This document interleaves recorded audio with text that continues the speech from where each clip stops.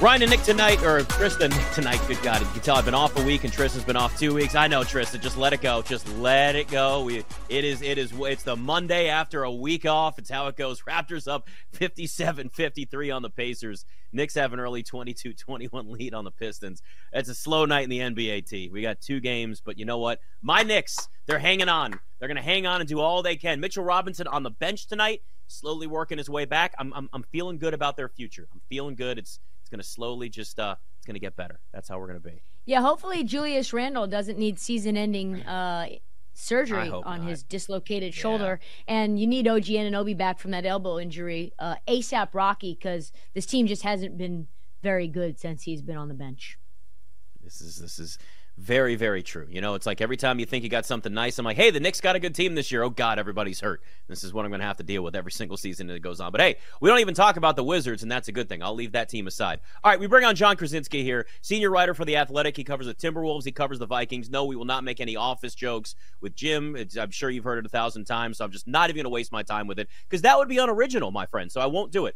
That being said, we were talking about the Timberwolves earlier, and, you know, this is a team, John, that when you watch them, you see the talent that's there. Anthony Edwards clearly is, you know, the number one on that team. But for years, I felt like there was expectations and a level of talent that's there, but it never seemed to come together. What has been the difference this year for Minnesota versus in the past, where we're looking at them and going, I mean, they could be the 1 seed in the West when things are all said and done at the end of the regular season?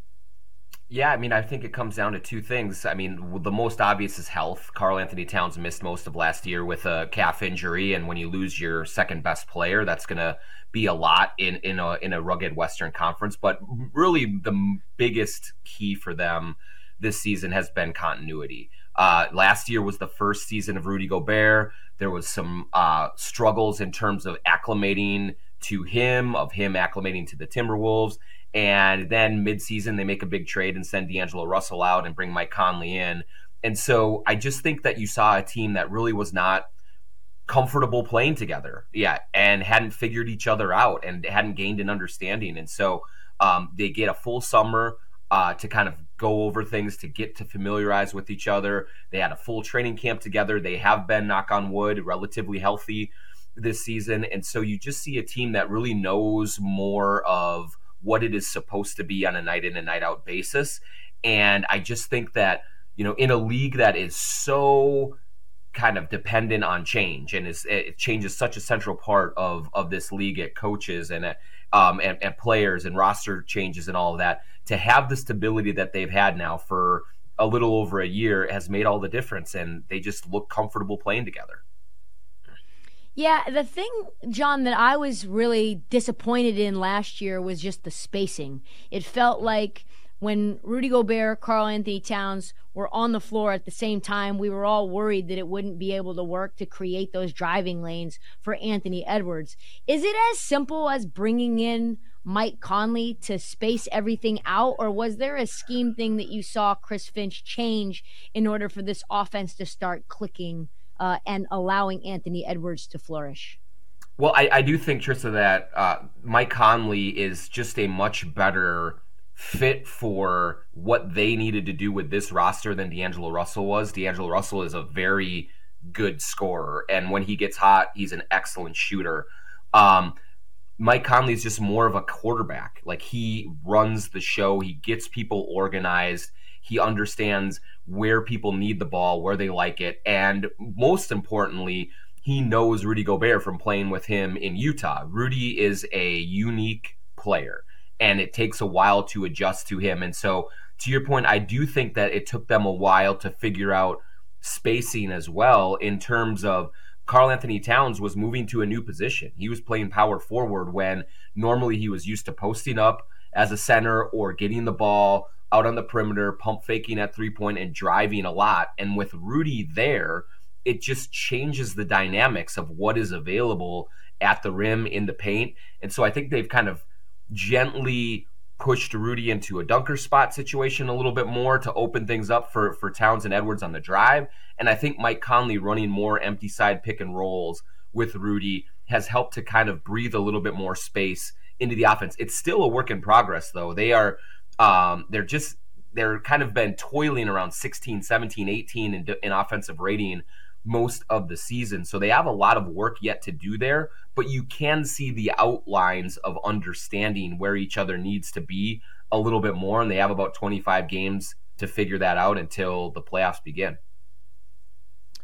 You know, John, one of the things that I always look at with a young up-and-coming team, where the Grizzlies were in this spot a few years ago, before obviously everything went south with John Morant and everything else, the Timberwolves are kind of in that spot where everything feels like it's coming together. But there's the regular season, and then there's the playoffs. And the playoffs are a different animal.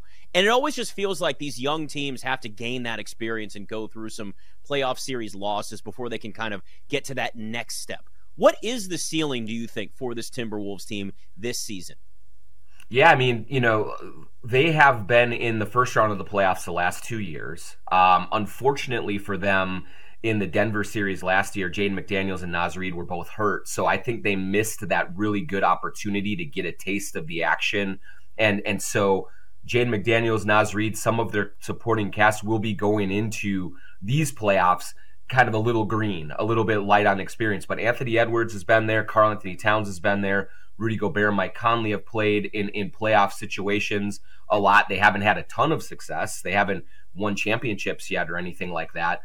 So there is an element of I'll believe it when I see it kind of thing with the Timberwolves. Yeah, they don't have the benefit of the doubt, even if they were the 1 seed going into these playoffs. They are a team, I truly believe this, that they could absolutely go to the NBA Finals coming out of the West. I think that they have the talent, and if they get the right matchups, they can win 3 series and get to the finals. They also, if they get the wrong matchup, can lose in the first round. Like, that is kind of the ceiling and the floor for them, and it is volatile. I would definitely lean much more toward they're going to win at least 1 series, maybe 2, maybe more than bow out in the first round. I think that would still be a very big disappointment. But that's the volatility and the uncertainty that surrounds this team right now, because we just have not seen them do it together before. So they don't have that benefit of the doubt. They're going to have to really prove that they are capable of winning high leverage games and in April, May, and June before they're going to get anybody's trust and belief that this is actually going to happen. Timberwolves plus 850 to win the Western Conference. Certainly worth a look.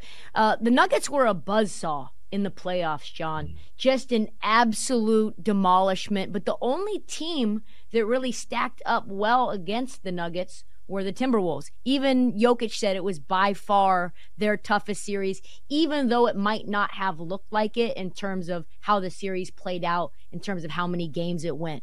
Like, why do you think the Wolves stack up so well against the Nuggets? And how much of that has to do with Tim Connolly as the architect of both teams? Yeah, I mean, certainly Tim Connolly deserves a lot of credit. I mean, he and Calvin Booth built the Nuggets into the champion that they are. And he has now done a really good job with the Timberwolves and bringing in Rudy Gobert, bringing in Mike Conley, Nickeil Alexander-Walker, just getting Monte Morris in the trade. So he knows what he's doing from a roster building standpoint. And one of the things that was his first order of business when he took over with the Timberwolves before last season was he knew that Nikola Jokic was the player that was going to stand in everybody's way when it came to the playoffs. And so that is the biggest reason that he went and got Rudy Gobert in this very polarizing trade, going extra big against the Nuggets, because he thought that that was the way to match up against the best team in the Western Conference. And I think that there's validation to that right now. One thing that you see the Nuggets on a nightly basis do is use their physicality and their size to really beat up smaller opponents. They just did it to the Warriors the other night. Any team that goes small in this era is too small for the Nuggets, with Michael Porter Jr., Nikola Jokic, Aaron Gordon, all of those guys. The Timberwolves are one of the few teams in the West that can stand up toe-to-toe and look the Nuggets right in the eyes. Gobert, Towns, Jaden McDaniels is long. Anthony Edwards is 6'5", but he plays really big. They have Naz Reid coming off of the bench. They have size everywhere, and I do think that at least makes it a little more of a challenge for the Nuggets. what you saw them do in the playoffs to make it a little hard on Denver was Rudy Gobert guarded Aaron Gordon. Karl Anthony Towns actually made Jokic work as well as anybody did for his points. He still had a great series, but Towns made him work. And then Gobert just kind of played the free safety in defense and played help defense, daring Aaron Gordon to make shots. And it worked in their favor a little bit. Then you have the perimeter defenders to go up against Jamal Murray, to go up against Porter Jr., to go up against Caldwell Pope, anyone that the Nuggets throw out there. So I still don't think, I mean, obviously the Nuggets have to be the favorite. They have done it. They've proven it. But I do think that the Wolves are one of the few teams in the West that can go into a series in the playoffs and say, we have the horses to match up with these guys. And they will go in believing that they can win that series, and we would see it. I'd love to just see it and see how it plays out. Be a great series to watch those two play without question. Talking to John Krasinski, BetMGM tonight. You also cover the Vikings for The Athletic, so I want to switch over to the NFL for a couple minutes with you because, I mean, we know as much as Justin Jefferson's contract is a conversation, there's nothing bigger in the NFL than the quarterback position. And he has said, reportedly, that he wants to wait and see what they're going to do in Minnesota at quarterback before he decides on what he's going to do contractually with the Vikings. What do you think, what have you heard the Vikings are going to do? Is it a Kirk Cousins return? Is it going to be go young, maybe draft somebody? What's their mindset right now from what you're hearing in terms of the quarterback position in Minnesota? Yeah, I mean, I think the ideal scenario for them is that they do sign Kirk Cousins to, let's say, a 2-year deal. And then they also draft a quarterback this, in the draft coming up here, whether it's first round, early second round, and use the next year or two with Cousins coming off of an Achilles, getting a little bit older, but still playing at a high level, and then let a young quarterback learn behind him, take some time, figure things out, and then in a year or two hand that over. That's obviously a tough needle to thread sometimes because not only do you have to get Cousins back and healthy and keep him healthy, but you have to find the right quarterback, and they are not picking 1, 2, or 3 right now in the draft. They could certainly look to trade up and get somebody if they really like Jaden Daniels or they really like J.J. McCarthy or whoever it is. They can try and move up from their spot and go get someone. But I think that is if they can wave a magic wand, they would say Kirk Cousins 2 years, manageable number, and then they draft their guy who they really believe in that will be their quarterback of the future. Do you think that is Jaden Daniels? Because obviously he wasn't playing on LSU at the same time as Justin Jefferson. Both went to the same college, though. 11th overall. They've got a couple of, things in their pocket that they can maybe trade up and get. Is that the move that you think is the most likely if they do go out and get a quarterback in the first round? Yeah, it's a great question because obviously I am sure that Justin Jefferson is very familiar with Jaden Daniels. He is a really gifted quarterback.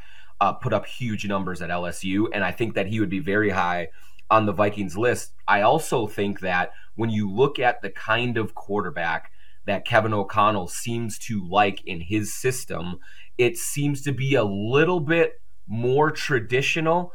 So is it a Drake May? Is it even J.J. McCarthy? Would he be comfortable with that kind of a player at his spot? Because we saw him have success early when Josh Dobbs came in for Kirk Cousins in the middle of last season, but it flamed out really quickly. There just did not seem to be a good matchup between skill set and what Kevin O'Connell wanted to accomplish.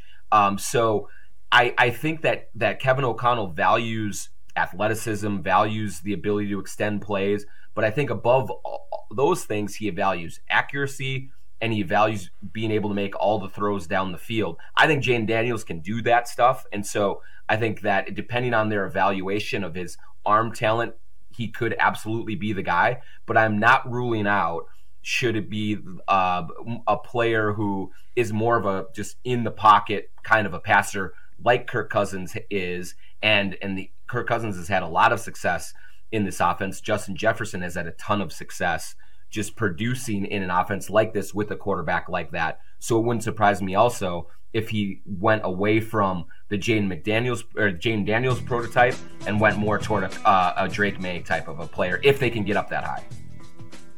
Yeah, there's no question that I think once Justin Jefferson realized getting the ball from Kirk Cousins was actually beneficial to him, he's like, I kind of like this guy as a quarterback. John Krasinski, the Athletic, covers the Timberwolves, covers the Vikings. Really appreciate you coming on, man. Great stuff.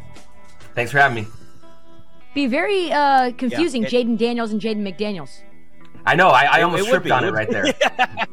It's BetMGM tonight. We're back with BetMGM tonight on the BetQL network, presented by BetMGM. 61-56 lead for the Raptors. You got the Pistons down to the Knicks, 43-34, early 11-5 lead for the Nets over the Grizzlies. Two bad teams right there. Just two teams that are not very good, Trista. The line was 5.5, Indiana at home, and they were missing nobody. And that should tell you this line is stinky. Toronto might win this game outright. There's still time. We got a whole second half to go. But the fact that Toronto's up 5 at halftime as 5.5, 6-point dogs, very strange. Extremely strange.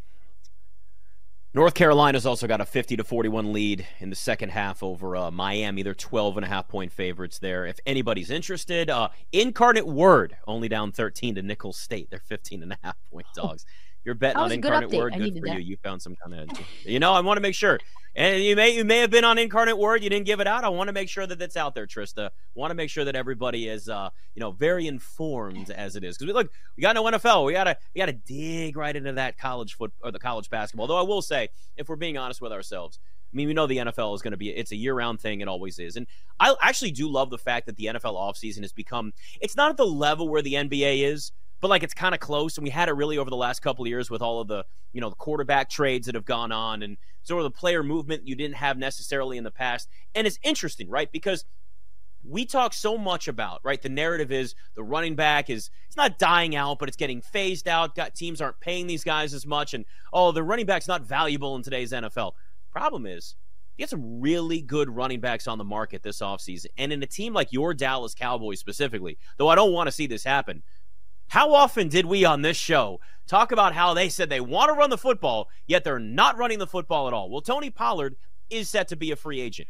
You got Josh Jacobs out there. You got Saquon Barkley out there. You got Derrick Henry, who's not the same Derrick Henry. He's 30, but could still provide something for them. If I'm a team like the Cowboys that has a lot of weapons at wide receiver already, can throw the football, but you want to add that dynamic in the backfield, this is the offseason. Even if maybe you got to overpay just a little bit, if you're going to give significant carries and touches to somebody like a Saquon Barkley, it actually does provide value to your offense. I think this is a great opportunity this offseason, as much as it makes me sick, for your Dallas Cowboys to get better in that backfield. Who do you think they should go out and get, though? Because, none of these names move me much. I know that, listen, Josh Jacobs 2 years ago was really good. And you could say, led the NFL in all-purpose rushing yards. And so you look at Josh Jacobs and you say, this is what he can be with a good offensive line. But last year he fell off so far and so hard that it was very difficult to really think that he could sustain that level of success. He is a dual threat back, right? And that's what Dallas was kind of missing, is they had Tony Pollard, who's more of the scat back, and then they had Ezekiel Elliott, who's running in between the tackles, and Josh Jacobs can do both. He's going to want a lot of money. And then you talk about guys that are somewhat washed, like Derrick Henry and Austin Eckler. They don't got it anymore. Maybe Devin Singletary? He can do some things. J.K. Dobbins got injury issues. We know that. That's been the case. Gus Edwards, he's a fine back, but he's not a marquee back. Obviously, we're not going to go out and get Ezekiel Elliott again. I'm not a huge Clyde Edwards-Helaire fan, although he is very young. So, and obviously not Saquon Barkley, unless you're getting him on the cheap. So, I don't know who that running back is unless they're going out and getting two. Are you going out and getting a DeAndre Swift and say Josh Jacobs? Are you getting them both? Well, I think the key is obviously going to be price, right? You talk about how much these guys are going to cost, what the contract's going to look like. That's the most important thing. If you're going to get a decent price, decent contract for somebody like Saquon Barkley, you can kind of overlook some of the injury history, right? But yeah, he's not, there really aren't many just feature backs anymore. Christian McCaffrey's one of them, but there's going to be a certain point where he can't even be that way. He's going to be phased into more of, slot receiver. We already know the type of weapon that it can be out of there. I actually love, if I'm trying to build a backfield and I'm willing to, it's within the price range. Again, let's say that the money works here. Let's just assume that that's the case. DeAndre Swift with a Saquon Barkley, or to a lesser degree, because he's older, a Derrick Henry. You got a power back. You've got kind of the guy that can catch the balls out of the backfield, can also go and get you some, make some plays, quicker feet, those types of things, with somebody that's also young. You got to draft somebody. Like, you have to draft a running back. If I'm the Cowboys specifically, that's kind of the angle that I'd look at, right? Because you're pretty set at wide receiver. Yeah, you could add another weapon. It's there. You could certainly keep adding to your offensive line, which is always important. But Dallas is in kind of a unique position where they have the ability to bolster up that backfield in a way that it's done smartly. And I think that's the tough spot today. Like, people just have this open narrative of like, well, running backs and they're not valuable anymore. Okay, really good running backs actually are. They are. Look at what Detroit was able to do with their backfield that they had this past year. I love the draft they had, and I'm okay with drafting a running back in the first round if he's somebody that you're going to use consistently and in a major role. Detroit was able to do that. Atlanta should have done that more. There's a reason why Arthur Smith's not there anymore, because he didn't use Bijan Robinson the way that he should have in that backfield. But, if you're Dallas, you can draft somebody, let's say, even if it's a second or third round pick at running back, and you go out on the free agent market and get one or two of these guys at a decent price. I mean, you build up kind of a three-headed monster that you're using in different situations, different scenarios, and that's what really benefits teams today. There just aren't many running backs anymore that people are willing to use as an every down back. We don't have a lot of Emmitt Smiths anymore. Just throw out a running back, Barry Sanders. Like, we don't have that the way that we used to. But when these guys are used in the right situations, they're still very valuable. But we all know this. It comes down to money first and foremost, and that's what it's going to really be, is does Derrick Henry still think he's worth more than he actually is? Because I'm telling you, he's not. He's 30 years old. It's just not going to happen. Saquon Barkley, I think Trista's the tough one. I think he's the guy that thinks he's going to get out there, maybe wants to stay with the Giants, but going to get out there on the open market and think he's going to get like a 4-year deal and make like $17-18 million a year, and it's just not going to happen. Yeah, I'm looking at just running backs that we could go out and get, my Dallas Cowboys. I wouldn't mind a Blake Corum. I know he's only 5'8", but so is Tony Pollard. Tony Pollard's no big back at all. He's like very small. Or maybe like an Estime. I know he's 6th ranked in terms of running backs. There's a few that I could see Dallas going out and getting, and I remember when we ended up drafting Tony Pollard, a lot of people were scratching their heads. I think they got him in the 4th round, and he obviously turned out to be the running back of the Dallas Cowboys without any Ezekiel Elliott. So I think they're very good. This team's very good at finding talent later in rounds and almost getting the guy that they should have gotten 1 round later than everybody else would have gotten them. So I'm confident that if they end up drafting a running back, they'll find somebody who can produce in, a year or two, probably, unless they go out and get somebody in the 1st or 2nd round. They're not going to produce right away. But yeah, I'm confident that they can build, but they need to go out and get some guys right now, because if you don't have Ezekiel Elliott and you don't have Tony Pollard, then what do you have, really? You have no one. Got Deuce Vaughn. Yeah, and I mean, even if you kind of look, I mean, we may be looking at maybe middle of the 2nd round when a running back comes off the board first. This is not the type of draft like we had last year where a couple of running backs went in the 1st round. It's very edge-driven, quarterback-driven, tackle-driven. So teams are certainly going to be going that route. But again, we have seen you can draft a running back in the 3rd and the 4th round, and they can come in and contribute right away. So, Dallas or any of these other teams is looking for that. They're in the right spot, but that doesn't mean that there's no value in some of these guys that are on the free agent market. Like, they will. It just, again, this whole thing comes down to numbers. It's like, okay, so if we're looking at the Bengals right now, the Bengals are going to franchise T. Higgins. Doesn't surprise me at all. They should be doing that. But this also, like, the Bengals would love to keep their whole roster together, wouldn't they? But in the end, it all comes down to money and what they can afford and what they can't do. But, I kind of feel like if you're the Bengals, that's another team where, all right, you're going to franchise T. Higgins, but what are you doing in that backfield? Like, Joe Mixon's past the point where he's going to be an every down back for you. He's had a lot of carries. Do they draft somebody? Do they keep Joe Mixon around and then sign somebody on the free agent market? Do they go after like a DeAndre Swift or, you know what I mean? So like there's a lot of teams out there. I feel like the running back market this offseason is going to be more competitive than it's been in the past, just given kind of where these teams are in the certain situations they are. But for the Bengals, there's value in getting somebody in that backfield, but they're not going to spend a ton of money because they just can't afford it. So it may end up just being that they draft a bunch of guys.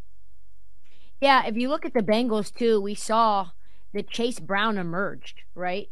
So if I'm the Bengals front office, I'm saying, what do I need with Joe Mixon? Chase Brown was very, very serviceable, and then you've got Travion Williams and Chris Evans right behind them. So I don't even know if they need to make a move there. I would just try out. And this wide receiver class is very deep. So yeah, like you want to franchise tag T Higgins, and that's fine, but you should probably look to the draft because next year the situation is going to get even more complicated with the amount of money that you're paying all of these guys.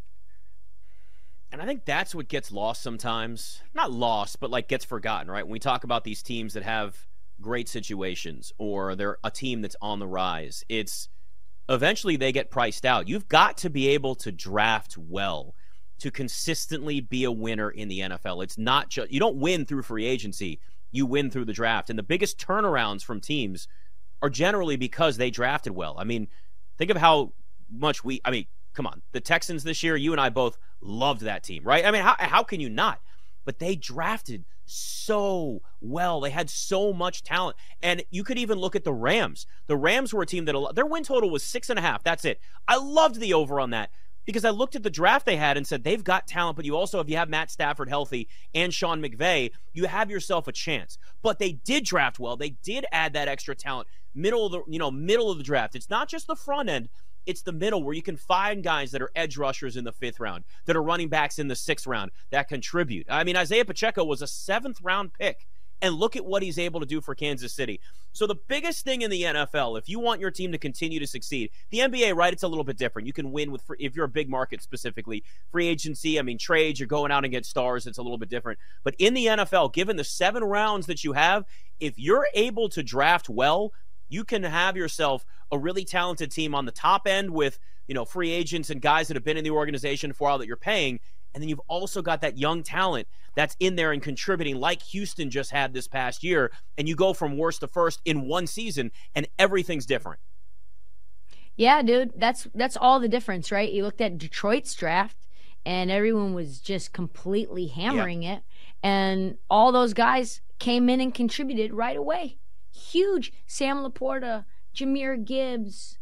Like, you had guys on the defensive end, Brian Branch, who were contributing. So, yeah, I mean, free agency is nice, but ultimately you're able to build much more effectively when you can control your cap situation. It's the same old thing we talk about all the time. Young quarterback, you build in the trenches, you spend your money on the defense and on the O-line and like maybe 1 or 2 skill positions on the offense and defense.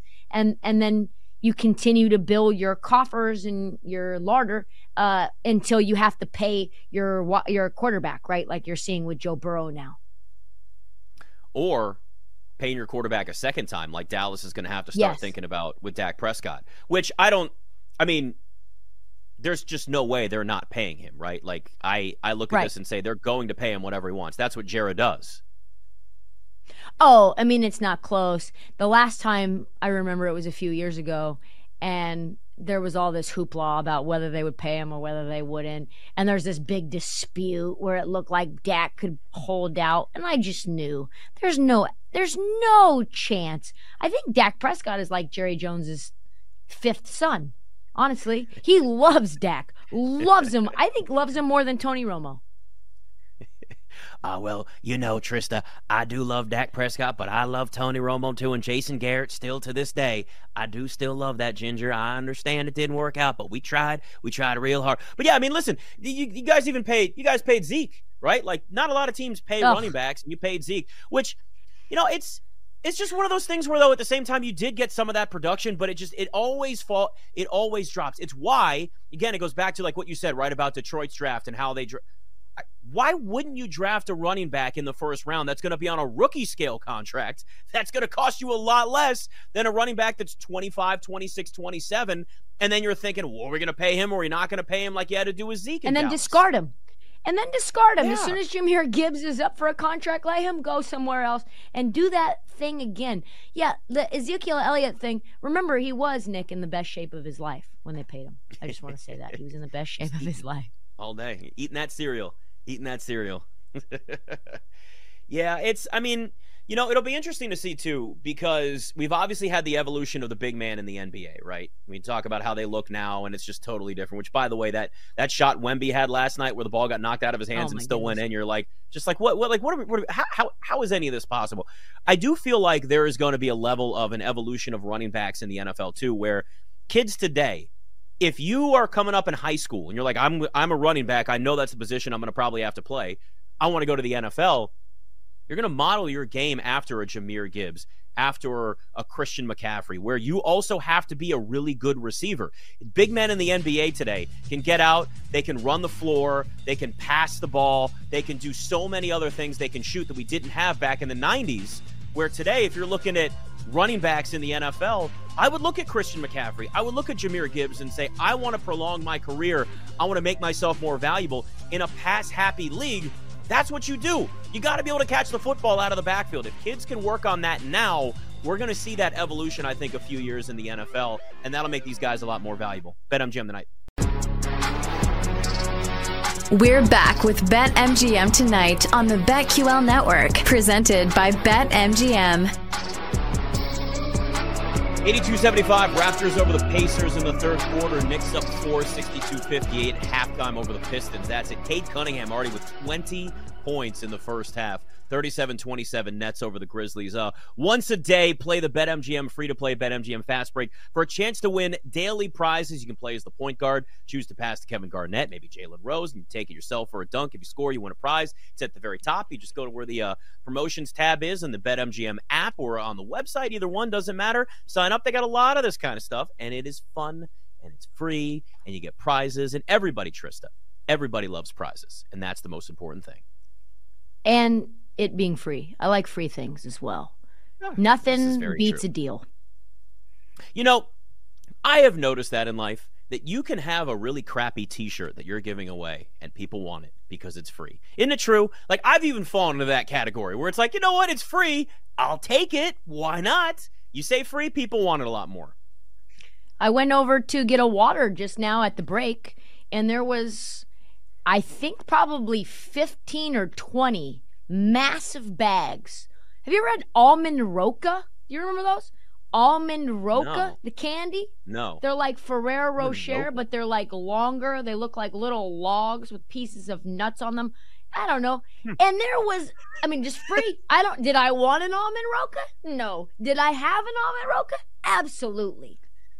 It's just so you get tempted by it. Free food, free anything. Oh, free food is a great way in this industry to gain a lot of weight very, very quickly. They just start, the press box food or food drops. Ooh, man. Yep. I've eaten way too much pizza in my day before. I'm like, nope, can't do this anymore. This ain't going to work. So, yeah, you get it. And then all of a sudden you're sitting there and you're like, oh, man, I should probably stop. But it's free. So I can't really help myself. So, yeah, I'm No in doubt. roca. I'll show you the almond roca next break. Yeah, you got to show me because I'm trying to think of like what it actually is.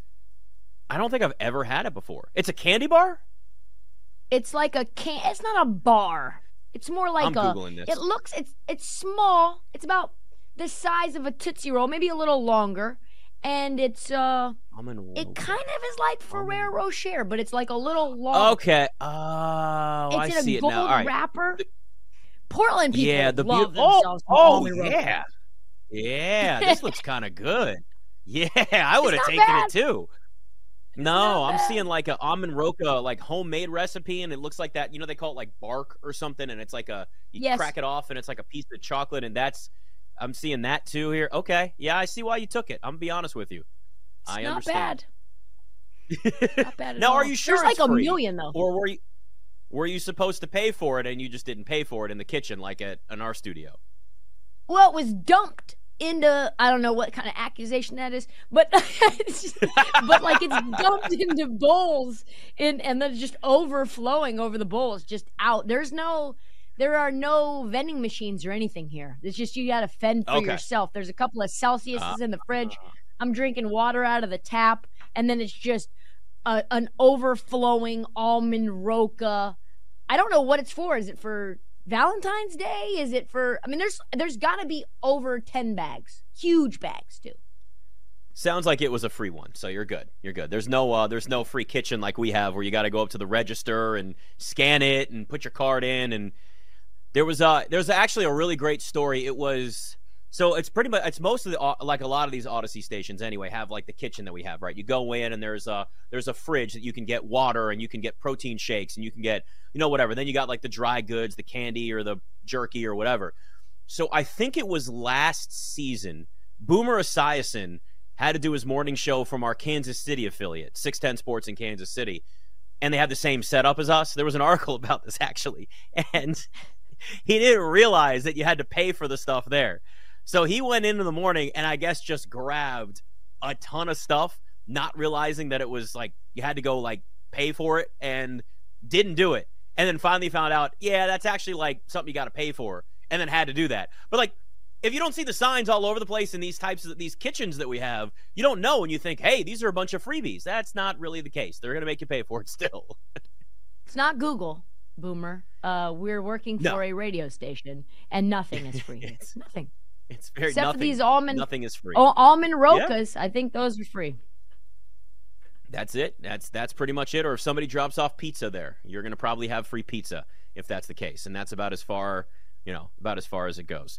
I mentioned this earlier, watching the Knicks Celtics over the weekend, and just like the difference between. And I know the Knicks are hurt, right? They got a bunch of injuries, but like you could just see the difference in class between the two teams, with especially that third quarter, Jason Tatum just taking over the game. The Knicks, to me, are a team that kind of lacks that one. As much as I love Jalen Brunson, if they had like Knicks prime Melo on this roster right now, they'd have that bucket getter with like all the other pieces they have. I think they're like a true title contender if they have that. But you need that in the playoffs right now. I just look at certain teams in the East, especially like, Boston sitting there at plus 260 to win the East makes sense, right? Cleveland, you kind of do have that in Donovan Mitchell. I just don't know if I'm ready to be confident enough in saying that like the Cavs are a true title contender, but they're playing like it right now, right? Like they got a lot of the pieces there, but it's hard. Like we talked about the Nuggets. You've got to kind of break through that and show that you are a contender, and you ignore the name Cavaliers and you think of like title contender. Milwaukee, like you got it, but they're not. They're now offensively, they're not as good as they used to be. Defensively, they're better, and Doc Rivers is, Doc Rivers. You look more and more, there's only a few teams, I think, in the NBA, Trista, that like I truly trust as title contenders, and it's Boston, it's Denver. It's crazy to say it, but it's the Clippers. I think Clippers, because Kawhi's been there before, that team has been to the Western Conference Finals at some point. But when you really kind of break it down to like teams that are good in the regular season versus playoffs, there are very few that I really do have true confidence in as an actual title contender right now in the NBA. Yeah, Denver's plus 245 to win the West. Clippers are plus 250. Then you've got Boston plus 115 to win the East. You know who I actually think is worth a long shot bet to win the East? Mm-hmm. And I know they are down bad right now. There's two of them. One, the one that I feel probably the best about are the Sixers. So they look horrible right now. Obviously, without Joel Embiid, they're just nothing. They can't protect the rim. They are getting completely, Tyrese Maxey getting double and triple teamed. But I like the move for Buddy Hield. They've got a lot of depth. They've got Nick Batum on this roster. They've got guys that can defend. They've got a lot of what we would call positional versatility to go size up, size down. Nick Batum can either play the 5 or he could play the 3, right? And you've got Joel Embiid there coming back into form. I do not trust Boston to play as a team in clutch time, high leverage basketball situations. I think Jason Tatum just doesn't necessarily have that in him, right? He kind of wants to go ISO when the game is on the line. So for me, it's the one team that I think is a long shot in the East that I like a lot is Philly at plus 950. And then, of course, we know what time it is with the Heat. They look bad all regular season, and then they find a way to get to the finals. A lot of hedging opportunities if you take the Heat 10-1. Yeah. All right. Well, speaking of the East and teams that we either trust or we don't trust, it is a Monday, which means it is time for us to play a little game, Scott, and change our mind on a Monday, shall we? You had me at Almond Roca, Nick. Just leave it at that. That's, Well, you love free food. Forever. I know you're a big fan of free food, so No, Trista brings to the fore the Almond Roca, the chocolate, the Ferrero Rocher, the gold foil, oh my goodness, it's hazelnut heaven. That's fancy coffee or fancy candy. They're fancy candy. No, you know what it is? It's Costco candy. Price Club candy. Oh, is that what it is? You buy it in bulk and you fill the bowl for the holiday season. And then when the guests come over, change my bowl's empty. You're like, I have no idea. Anyway, change my mind on a Monday. Out the trust factor, and we can always carry these over till later. Nobody outside the top 4 in either conference is a title contender. As we came into work today, Cleveland, Milwaukee, and the Knicks are your top 4 seeds. In the West, it's Denver and the Clippers. And again, we'll get to the Western Conference a little later, but 60 to win the Cavaliers. My bad on my notes. If one of you can just grab that. Milwaukee's plus 700. The Knicks are plus 2. The West, it's Minnesota 2,200. Oklahoma City the same. Denver 450. The Clippers 475 as well. Cleveland 30-1 right now to win it all. I can't. I can't look, and maybe some of this is like what we talked about before, right? Where I said, okay, you're looking at Denver, and I'm going, well, Denver Nuggets and NBA champions hasn't been used in a sentence, and I'm waiting to use that in a sentence when it actually happens. But outside of the top 4, finding an actual title contender in either conference, I mean, if Joel Embiid came back, the Sixers are 5th, like you said, right? Okay, so there's that, but we got to know when Embiid's coming back, what he's going to look like. That's going to be a thing. Outside of the top 4 in the West, you can't rule out the Suns because of the talent they have. The problem is you just don't expect them ever to stay healthy. And then there's the Heat. Do we still are the Heat the team Trista that we still just look at and say, I don't want to count them out because we've seen them do this time and time again? I don't watch them and say title contender, but we weren't saying that last year, and they made it to the NBA Finals. Yeah, it doesn't matter where the Heat are in the standings. They could be a play-in team like they were last year, and they could lose the first play-in game, right? They lost to the Hawks in the first game of the play-in, and then they almost lost to the Bulls. They were down almost 10 in the fourth quarter. So I have no idea what it is about the Heat, but when the playoffs come, they turn things up, right? So I think it's the Heat for me, 10-1. It's the Sixers, plus 950. And then it's the Suns, which, listen, the Suns are not a team that we've had any faith in. They're 9-1 to win the West. But offensively, they're a top 3 team right now in their last 10, 20 games. When you have all 3 of those guys together, they are rolling. So how do they match up with the Nuggets? Probably not great, but better than they did before they got Yusuf Nurkic and added Bradley Beal to the mix. I mean, they got guys that can at least go get them buckets, right? That's important in the playoffs. If Durant's healthy, Durant's always going to be somebody you put the ball in his hands in the fourth quarter, and he takes over the game for you. So it's hard to rule the Suns out, but yeah, the West is definitely a logjam as much as anything. It's BetMGM tonight.